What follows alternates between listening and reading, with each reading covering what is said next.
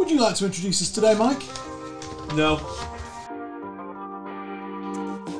Hello and welcome to IRC Book Club, the show where every week we reconstruct the latest, biggest, most influential sales texts for you, our delightful listeners. Hello, Mike. All right, Jonathan. So we're on Mind for Sales. A Mind for Sales. Now, what this book is all about is about the mindsets of good salespeople. I do agree with his mindsets. What I would say about this book, I've said it in the last episode, is this isn't to sit there with your notebook. This is a quite happily listen to in the car. Yeah, it's one that I think it's an airport lounge read. It's maybe even a beach read. And it's like that, yeah. It's not, Miller Heiman strategic selling where you need to take notes. Yeah, it doesn't matter if you didn't write things in the margin on this one. Exactly. But do you know what? Thought section 1 was dynamite. Section 2 was weak. And today we're on section 3. Which is about minefields and mind traps. So tell us about this, Mike. You'll like chapter 16. So it's broken into 5 sections, and then in the sections there are chapters. Hacks don't control you, you control them. Now, we spoke about this a lot. What was was it Nir Eyal? Yes. Who spoke about this a lot. Indistractable. Yeah. Absolutely. And he's talking a lot here, about not letting your environment control you, really. Yeah, and he's talking about how different apps can nail you, and he's talking about the obvious. You can get lost in email or whatever. You can, but what? I mean, page 118. He goes, my beef is twofold. First, too many times these sales productivity tools have been created to solve a problem that doesn't exist. Read that last sentence and let it sink in for a moment. Second, there is no such thing as a universal solution. Now, I think he's got to be careful here because the world is changing. The world's changing, and actually, a lot of what the IT market does, you think about these new market entrants, they are solving problems that don't exist. But in the fullness of time, they're creating markets that actually become hugely successful. And the best example I can give is, since the start of 2020, we've used Angus the Bot to do interviewing. Yep. And we tested Angus the Bot because we thought we were going to get a bit of a frosty response. We've had a brilliant response. If you actually cast your mind back, I wasn't into Angus the Bot. Nope. It was you that was into Angus the Bot. Yeah. So I didn't see the problem. And you pushed on this sort of snake oil, as he refers to it, type solution. Yeah, he'd have said that snake oil. And actually, let's be clear, I was wrong and you were right, and Angus the Bot is great. Right. But if I'd listened to this guy... You'd have gone, it's just another fucking snake oil, get on your phone. Correct. So yes. I think he treads a very careful line here. We were talking about it in the team meeting this morning, where I was saying, to be fair, Pricey, that you have a 3 times convincer pattern and a 3-month convincer pattern. You need about 3 months to work out whether you're into something or not. Yes. That's just you. I've worked with you long enough now to know if I want to introduce something to you, I've got to introduce it now with the hope of probably being able to close you on it in about 3 months. And sometimes you will say no. Mm. And that's just how our working relationship works. And I know you need time to work it out. Right? I need time to just think about whether it fits in. Absolutely. But you're absolutely right, which is the world is changing now at a speed from a technological perspective where some of these sales tools, you look at our infrastructure, I reckon I've swapped out 3 or 4 key suppliers for other suppliers in the space of the last month, because actually the technological rate of change is so great, and none of them are snake oil. There was one I swapped out the other day. Why? It's just better. What was Spotify snake oil? No. It solved a problem that didn't exist. What was wrong with CDs? This guy be sat there saying, keep me vinyl. Correct. Yeah, well, to hell with you, vinyl, because I'm using an app called Rune, which connects to Tidal. I've got ridiculous amounts of data about my record collection. My referrals and my recommendations are amazing. Oh, and it audio processes my master quality audio for me before it even gets to my digital analog converter. So I'll tell you what, I'll go home and listen to my vinyl, shall I? Correct. And actually, it's innovation. But there is plenty of stuff out there that's snake oil that doesn't work. Yeah, and I think what he's really alluding to is... I got an email the other day from a guy who contacted me on LinkedIn, and it was very clear he's using some LinkedIn automator tool that's putting first name, last name, company name in there. And it was wrong. Mm. And he thinks that he's going to get business with that LinkedIn automator tool. That's what actually our author's getting at here. Yeah. He thinks that geezer thinks that salesman He's not an IT guy, but he thinks, I'm just going to send 500 LinkedIn requests today and it's all going to be all right. And the point our author is making is, no, sorry, it is not. Absolutely. That's really his point. And then he starts digging into... Well, he gets stuck into some sales consulting company. And basically what he actually really truly says, I think, in summary is, he says, take control of your own environment. Yeah. And take accountability for its output. Take control of your tools. Your no, kit. he never actually says that, but I think that's the point. Take control of your tools and your kit. Your software, what you're using. You know, I sometimes look at guys, and you see these guys on the train, and you think, you look at them and they're using some 200-year-old laptop that their employers have given them. Yeah, yeah. And you know for a fact they're sat there staring at an hourglass for probably, I bet if you looked at that train journey out of 2 hours, they've probably spent 15 minutes staring at the hourglass on the 2-hour journey. Yeah, yeah. Because the machine's slow. It's all right though, because their employees have saved 300 quid. Yeah. But actually, if they want, they could have a BYOD policy. You can take your own kit to work, go out and buy yourself a really nice Mac, fast as hell, reliable, and just worry about it yourself. But not a lot of people do go out and take that level of control, and they're quite happy to lose 15 minutes a day staring at an hourglass, times 5 days a week, times 52 weeks of the year. But they're quite happy to lose 52 working hours of a year staring at an hourglass.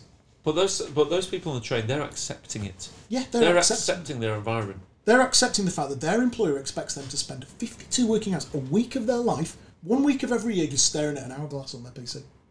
They accept that. And that, I think that's just, hold on, a week of your life staring at the hourglass on your PC? Are you mad? Mental. Chapter 17. Social selling is neither social nor selling. Woohoo! The concept of social media sites being harmonious intersections of buyer and seller is a joke. Why are there people who insist on trying to sell to me every time I'm on LinkedIn? I thought you got that bit wrong. Yeah. To be perfectly honest. I think we've used this phrase before. It's a dirty pint. Yes, we have, yeah. Generating business is a dirty pint of activity, isn't it? But then he goes on and says, social media is a shiny object just like the sun. Stare at it too long and you'll go blind. And it's a funny balance again, isn't it? There's part of it he's very right about, which is, I think if you are reading the feed, you're in trouble. Do you know what's interesting? So we've got sales, we've got LinkedIn Sales Nav, LinkedIn Recruiter. We've got 3 LinkedIn accounts each. Mental. 3 inboxes as well. That's why it takes me so long to get back to you. So what I thought I'd do as a bit of an experiment is, I thought I'd follow loads of clients that I wanted to get into, new business prospects. I've tagged them all on LinkedIn Sales Navigator, and I've spent an hour a week, literally only an hour a week, commenting on their stuff. Actually, some of it has come good for me now. Really? Yeah. No, I'll give that a try. Some of it's come good for me. But that's part and of the I'm dirty talking pint, Mike. Proper door knocking. Hello, my name is. But because it's made it a little bit warmer. But so what I've done is I've commented, and then I've sent them an email, then I've sent them an email, then I've called them. Oh, what you mean you've used combo prospecting? Yes, which was a brilliant book by Tony. That's still my favourite book on Book Club. Brilliant. So actually, I think if you see me looking at LinkedIn, in my defence, that's worked well for me actually. Right. But I think what this guy's referring to is these wallers out there spend all day reading the feed under the pretence of working. Scrolling down. Oh, Bridget Hyacinth, whatever her name is. Or the others. Brains over breasts, Sally Illingworth. Oh, I didn't know. Have you seen her? No. Oh, God. Commenting in her feed, that ain't going to make any money. No. And what he's saying is having the mental proactivity of asking yourself, what the hell am I doing right now? Yeah, it has to be part of the mix, yeah. Commenting on Sally Illingworth, some attractive blonde Australian girl. Never come across her. Who always is just dressed on the absolutely right side of modest. Who's all over LinkedIn. I mean, she's all over it. But actually, that is not good. Commenting on Sally Illingworth or Mike Winnett, that is not making you money. Correct. You might get a few likes, but it's not making you money. Commenting on something one of your prospects say.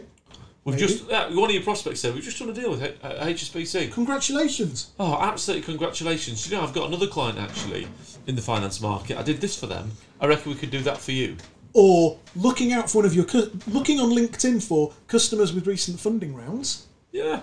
Wow, I understand you just had your Series B funding round. I'm wondering how much of that you're wanting to spend on sales hiring, or I'm wondering how much of that you're wanting to spend on a new CRM system. Absolutely. Yada yada yada. Page Great. 125. Clicks and likes are a virus in your mind. And he sort of goes on a little bit more about it. He does say the big groups on LinkedIn are HR and recruiters, people looking for a job and salespeople. These groups make up a huge part of the active users. Yeah. Now, actually, that does suit us. Suits IRC. I don't think anything wrong with that, really. No. The hype behind social selling, I believe, came from salespeople trying to sell to other salespeople. That's all right. Lily's phone's died, so for those of you who are watching a video, you just have to listen to us. Yeah, we're going to keep going with the show. You'll miss out on. What any was that videos thing for the they rest used to of the have show. on the TV with that girl in front of the blackboard when there was no TV Oh, show? the test card. Put the test card in Lily front has of Lily. no idea. Lily's 25, so she doesn't She know does what's up. not know what the test card is. Lily lives in a world where there is 24-hour TV. On 100 different channels. But anyway, the hype behind social selling, I believe, came from salespeople trying to sell to other salespeople. Since most salespeople do not like having to prospect, they're open to alternative solutions. Now he's hit the nail on the head for me. I think a lot of people, when they walk in through the door and their better half goes, "How was your day at work, dear?" They go, "Well, dear, I've worked really hard today." And their definition of really working really hard is, "I spent 3 hours looking at social media." I spent 3 Now, hours I on agree with LinkedIn. this guy 100% when he says that. I spent 3 hours on LinkedIn. He's a bit old-fashioned about getting on the phone and stuff. Right, though. He is right. And he's right. He's so right. And that for me, my view is if I'm scrolling the feed, I'm done. If I'm looking at targeted client accounts, Well, you can do that in feeds- Sales Nav. Yes, you can do that in Sales Nav. But Sales that- Nav, when you get into But it. he would say, Mark Hunter would say, if you've got your mindset right, you'd pay for a Sales Nav account for yourself. Yes, correct. Correct. And you wouldn't use standard LinkedIn. You'd have a Sales Nav account, and you would target your feed would be the entire sum of your customer prospect base, and nothing. Well, actually, nothing else. Well, actually, what he'd say, and what I am on with in fairness, is he'd say you'd have a few different reports. So you'd have key clients that are clients through to key prospects that I've never spoken so to. you could look at different feeds. Different feature. Yeah, in different sectors, different verticals. And that is what I'm starting to do now. Right. Which And I you- think is a good. Well, Yeah. let's hope. I think Well, it's but please understand what Mike's saying here is Mike will do that for 1 hour a week. Oh, yeah, 1 hour a week, yeah. He'll do it And for I'm- 1 and I'm- hour a and week I'm- and when I'm he's not- probably at a time which, to be fair to David Allen, is probably the contextually right hour for you, notably one where you're probably a bit tired and it's the... Yeah, right I'm not thing doing to it at 8:30 on a Monday morning. do. No, you're probably doing it at 4 p.m. on a Thursday. Yeah, do you know when I pick it? I pick it at that time where I know, you know, is there any point cold calling at lunchtime on Thursday? No. Where it fits your energy level and the time of the day. Yes. David Allen would be proud of you, Michael. Which one's David Allen? Getting things done, that's a very GTD thing to do. To Yeah. contextually choose when you're doing it. Yeah, I didn't really like that book either. But that is exactly what GTD's about. He would say you do things that are contextually He should have correct. written that letter. Yes, he doesn't explain that well enough, but that's what he means. His book's waffly and long. So and what he boring. means is, we're going backwards on a book club book, but what he's talking about being contextual is, there's no point in flicking through LinkedIn when it's 8 o'clock on a Monday morning. You should be doing it at a time where you've just had your lunch, you're on a bit of a lull, but it's a useful thing to do for an hour at that time. Correct. So chapter, unless you have anything more on chapter 17. No, I'm into it's chapter just 18. for me. It's the thing that I find terrifying about the social media thing is it is so easy to make it a pretense for work. Do you know what I think's happening? I know I'm going to sound ageist now against young people, and I am really. Is It goes as in, back to as my in point. I'm ageist. About the younger salespeople that are getting into the market now that have got their gratification from Instagram likes and then transferring that into the workplace with getting gratification from using social media. Yes, I think. that we've trained them like little Pavlov's doggies to like likes and interactions on social media, and to mistake that for activity in life. Yeah. And what I think it also goes back to is the other point I've made, which is that it's a generation of salespeople who've never known unemployment, and therefore they're not as acutely aware of the importance of being harshly in contact. And because the economy has been so good until coronavirus last week, and the economy has been so strong, people haven't known what it really means to have to prospect for business, what real filthy, horrible prospecting really is all about. Yes, chapter 18. I was going to correct you then, Because it's not filthy and horrible. No, I don't. But you know, proper I know what you're getting at. proper street fighting prospecting. I know what you're getting at. Chapter 18. Win at all costs. What your CRM is not telling you. Now this bit, he goes on about salespeople not using CRM systems, which they don't. I think a lot of salespeople, I certainly get the impression, is that they update their CRM systems to keep their bosses happy. I've got to say, I don't understand that. I use Salesforce CRM. Whenever I'm on holiday, you could just use my Salesforce CRM login. Yeah. It really works for me from an organisation perspective. Yes, it's a place where you keep notes about. And I don't think conversations Salesforce you've had CRM with is that good, really. No. The only reason we use Salesforce is because it integrates with so many other applications that are vital to our business. Yes. So it's Salesforce, in reality, in our business, is a data hub for about 8 other different applications. And I'm skipping a lot here and taking him a bit out of context. I don't really know why this chapter's here, Mike. I said the middle of the book wanes a little bit. I don't know why I wrote the chapter. That's what I mean. The core book is a mind for sales. So actually, this is here. When you think about the book, yeah, but when you fairness to him, when you think about the book, he's talking about salespeople don't use CRM or are just using it to keep the bosses happy when they should be using it correctly. And he's right. He is 100% right about that. He is bang right about that. The amount of people, oh God, I've got to update the CRM system. Well, why have you not done it the moment you got out of call? Yeah, why don't you use it? I know if I watch you at your desk, if you were on a conversation with a candidate or a client, Salesforce is open. Salesforce is open and you are hitting log call and you're making notes. If I'm on a call, I've hit log call. If I walk out of an appointment, the first thing I do is I open up the Salesforce app on my phone and I log the conversation. Well, listen, I take my notes on my Apple Pencil thing, Update it. and I save those notes that are handwritten to the file. Yeah. It's not hard. No, it's not. It's anyway, not hard. And those notes and that information is there to help you sell more stuff. No, he says something here. He goes, salespeople will always look for the easy way out when it comes to reporting. Can I go back a minute on this? Of course, yeah. I'll tell you what I think is. Do you know why people don't like to update CRM? It's because they think it's a chore. And they think it's a chore because they don't realise the value of great note-taking.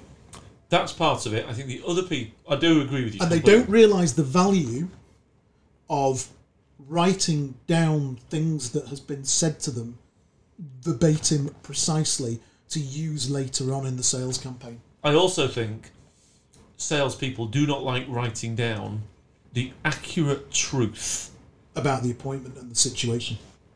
Because Yeah, it's like it's an interesting looking one. So in the mirror. Yes, They because don't want to write, oh, Bad came off the appointment. call, bad appointment, don't think this is going to go anywhere, I think we're going to get beat. just been to London to see a client that Pricey told me was shit, He was right. and he was bang right. You don't want to put that because you're admitting it to yourself. Correct. And actually, I think a lot of it is, I've not managed many people. You've managed a bit more, more people than me, really. But actually, when you manage people, Johnny, how many of them, when you said, how did that call go? Yeah, how we're many all of right, them got off the phone and went, do you know what, Johnny, I made a terrible call. I think we're going to lose out to a different recruiter because I wasn't prepared and I made a bad call. Not many. Well, none. Well, it's normally the ones that actually are going to be superstars.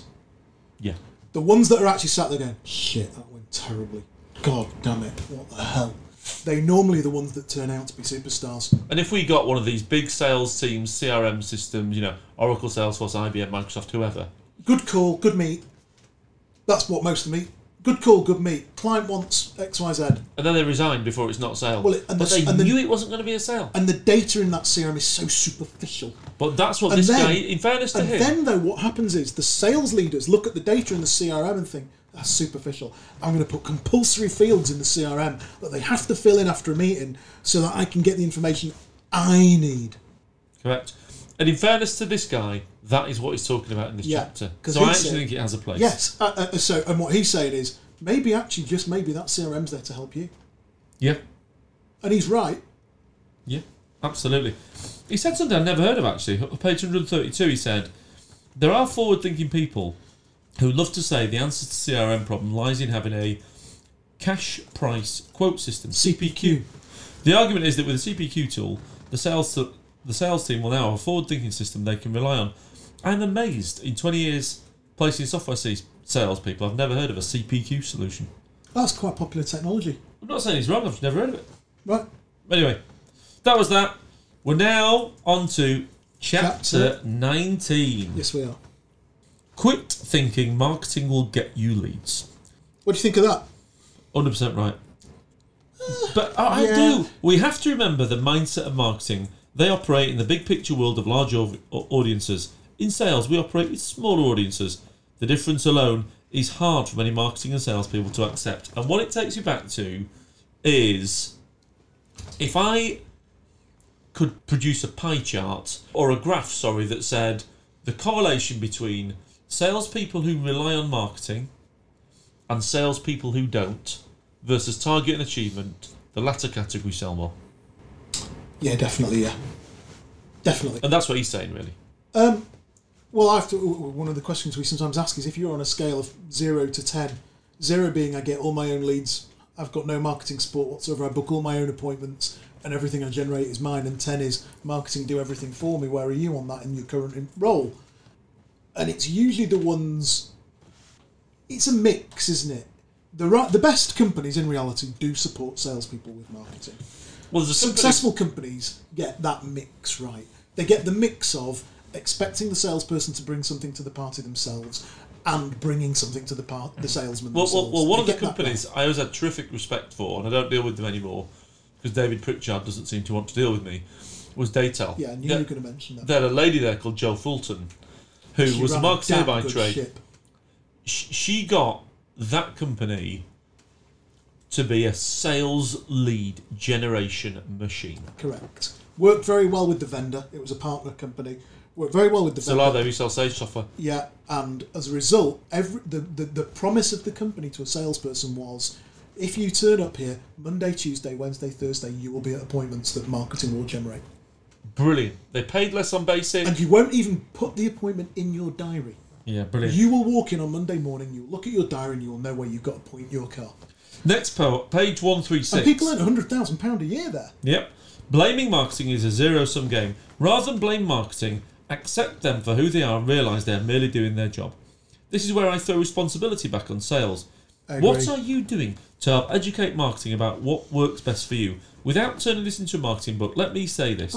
The one thing that marketing does best is create awareness. Yeah. The fact that so many marketing teams believe it is their primary job to generate perfect leads is a joke. And he is right. And there's a guy at the minute, I'm not going to mention his name, and he works for Oracle. And he was going to look for a job and he didn't in the end. And what he did was he whinged a bit about marketing, and then about a week later he sent me an email. I said, Mike, I'm not happy with that. I'm going to go back to them.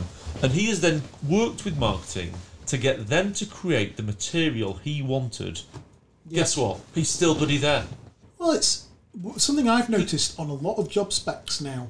One of the key things that the more forward-thinking companies will say to me is, I want the candidate to work very closely with marketing I agree. To generate that campaigns. So I think actually what's more fundamental is that the fundamental fabric of what we expect a good sales professional to be now is changing. Notably that they need to have a sufficient enough understanding of how the marketing mix works to be able to work with and support their marketing colleagues in supporting them. Well, it's interesting because I whine about the new people entering the market, young people, that they're glued to and they're used to the paradigm of Instagram to create leads. Let's be clear, the new people who aren't in sales who are entering the market are used to buying through marketing. They're used to how those channels work now. Yeah, so you got to work. So I sort of buy what he says, but I do think that actually what's really happening is it's the fundamental fabric of what maketh a good modern sales professional is.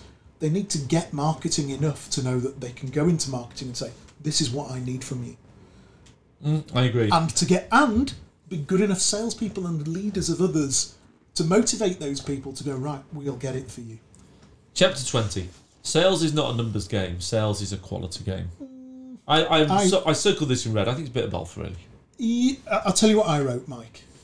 I wrote leads times conversion ratio equals number of sales times average order value equals turnover. Yeah. And if I can improve my number of leads by 10%, my conversion ratio by 10%, and my average order value by 10%, I wonder what the implications of that are.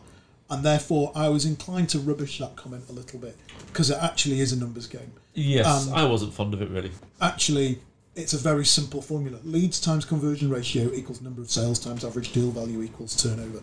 And if you're a salesperson and you live on that premise, you will make money. Completely agree. And you will hit target every time. What do you think of his point? I quite liked it personally about page 143, customer facing time. So he says here, well, I have highlighted it. It's a number you want to measure. This is a quality number because of what you are doing. You are interacting with a customer of some type. CFT includes such things as face-to-face calls or email. So that's... Oh, I liked it. Because CFT equals face-to-face, telephone or email. So basically he's talking about, I would reword it as contact. Yes. Don't matter what kind. Contact. Touch. One upon another. Contact. Yes. Okay. And I think contact is a good thing to measure. Are you getting into contact? Of whatever kind. Yeah. You're all right.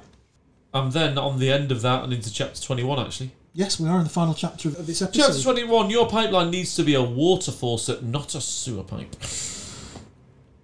Too many sales pipelines are plugged up with stuff that's not going anywhere. Putting it bluntly, they're nothing more than a sewer pipe. And for that, a clogged sewer pipe. Yeah, I mean, he's right, I think. A giant backed up sales pipeline. I like the line here, a lead must earn the right to be in your pipeline. Yeah, I mean, he extends it further, but we covered that in the last week about sacking some of your clients. Yeah. I think there's a lot of salespeople out there. I see it on CVs. I've got a pipeline of 5 million. I've got a pipeline of 6 times cover. Well, you know, the moment I read that, I think, well, he didn't sell anything. Literally, that is a dead CV to me. Yeah. The moment I see a CV where the candidate's talking about his pipeline, I saw one the other day. Tomorrow, Lily and I are going out to shoot a pint with JG, and I'm doing an episode on CVs. Right, okay. And one of the things I'm going to talk about, and I have talked about in another episode, is people who talk about pipelines. No one cares. You talk about your pipeline, go away. I saw this one CV last week, and I'm going to use it. Obviously, I'm going to anonymise it. Is it Richard Harris's? Dave Smith. No, I'll take that off. It's Dave Smith. I made the name Richard Harris. For all the Richard Harrises that are going to complain. Yeah, for all the Richard Harrises who are going to do us under GDPR right now, he was making it up. It's not you. In this particular CV, for the last 3 jobs, he's put what his pipeline was. He'd have been better off actually saying, I've had 3 really rough years. And I didn't sell anything. Yeah, I've sold nothing for the last 3 years. But he's right, you know, it's a funny thing. What he's saying is you can put stuff in a pipeline and it's very easy to go, it's a client, it's an opportunity. But I think a lot of people do that because they're under pressure from their managers. I think a lot of people do it because they don't do enough cold calling. And because they're lying to themselves. Don't generate enough leads for themselves. Now here's one for you, Jonathan. So as a result, they put shit in. Here's one for Keenan, actually. And me and Keenan seem to get on quite well now, even though we sort of fell out a little bit. He's all right. He's great value, is Keenan. Yeah, I thought so. It was on about his check shirt or something. I can't remember. They called it a plaid shirt, which I guess is plaid, is it? Yeah. All right, fair enough. Page 150. You can't turn a Walmart shopper into a Nordstrom customer. I think Keenan says you can. Because Keenan would say you're not selling a big enough gap. You can't turn a Walmart shopper into a Nordstrom customer. No, I think he's right. Well, I think Keenan would disagree. Keenan would say you have to build the gap up to make the pain greater, to increase the price. And as much as I sort of didn't really get on with Keenan's book, I did agree with Keenan. Remember in January we had to lawyer up to get some money off a customer? Oh, yeah. If you'd said to me, of all the invoices we sent in January, which client was going to behave like total vermin? Oh, it's bound to be them. I would have said it'll be them. Yeah, 100%. They are a Walmart customer buying off Nordstrom. And I tried to turn them into a Nordstrom customer. And in reality, he's a Walmart customer. And he was always going to behave like a mean on Walmart customers, metaphorically speaking. Well, I shop at Walmart. He was always going to be a scummy client. Yeah. There was no doubt in my mind he was going to act like a scummy customer. Treat my candidate like a scum. And you look back and I think, what did I get involved in that for? What on earth? I knew he was going to try and do me over. I knew he was going to treat my candidate badly. Mm. And I just, you know, it's a rare occasion where I don't qualify out of something like that, where I've not thought, do you know what, mate, you're just not the right kind of client for us. But Keenan would have said, Jonathan. Whereas the other week I got involved with one where she wanted to work with 15 of her closest recruitment relationships on sales. Oh, really? Yeah. And at the time I said to them, do you know what I think you want? I think what you're really telling me here, Mrs. HR leader, is that actually what you really want is to vet 15 recruitment companies, all of whom will be the fastest to get the CV to you that's on the market. Right. And I said, that's not really what we do. And actually, I saved myself a lot of time with that. Yeah. That didn't go into my pipeline, did it? He says here, page 152, fewer prospects, more time. I think that's a moot point, really. I think it depends on your market. Fewer prospects, more. Yeah, okay. And then that's the end of section 3. So that's us for the week. Another interesting show where we didn't think we'd have much to talk about, and we have. Well, I've actually enjoyed reading the book, as you can tell. Well, I think more than you, I think I've enjoyed reading it.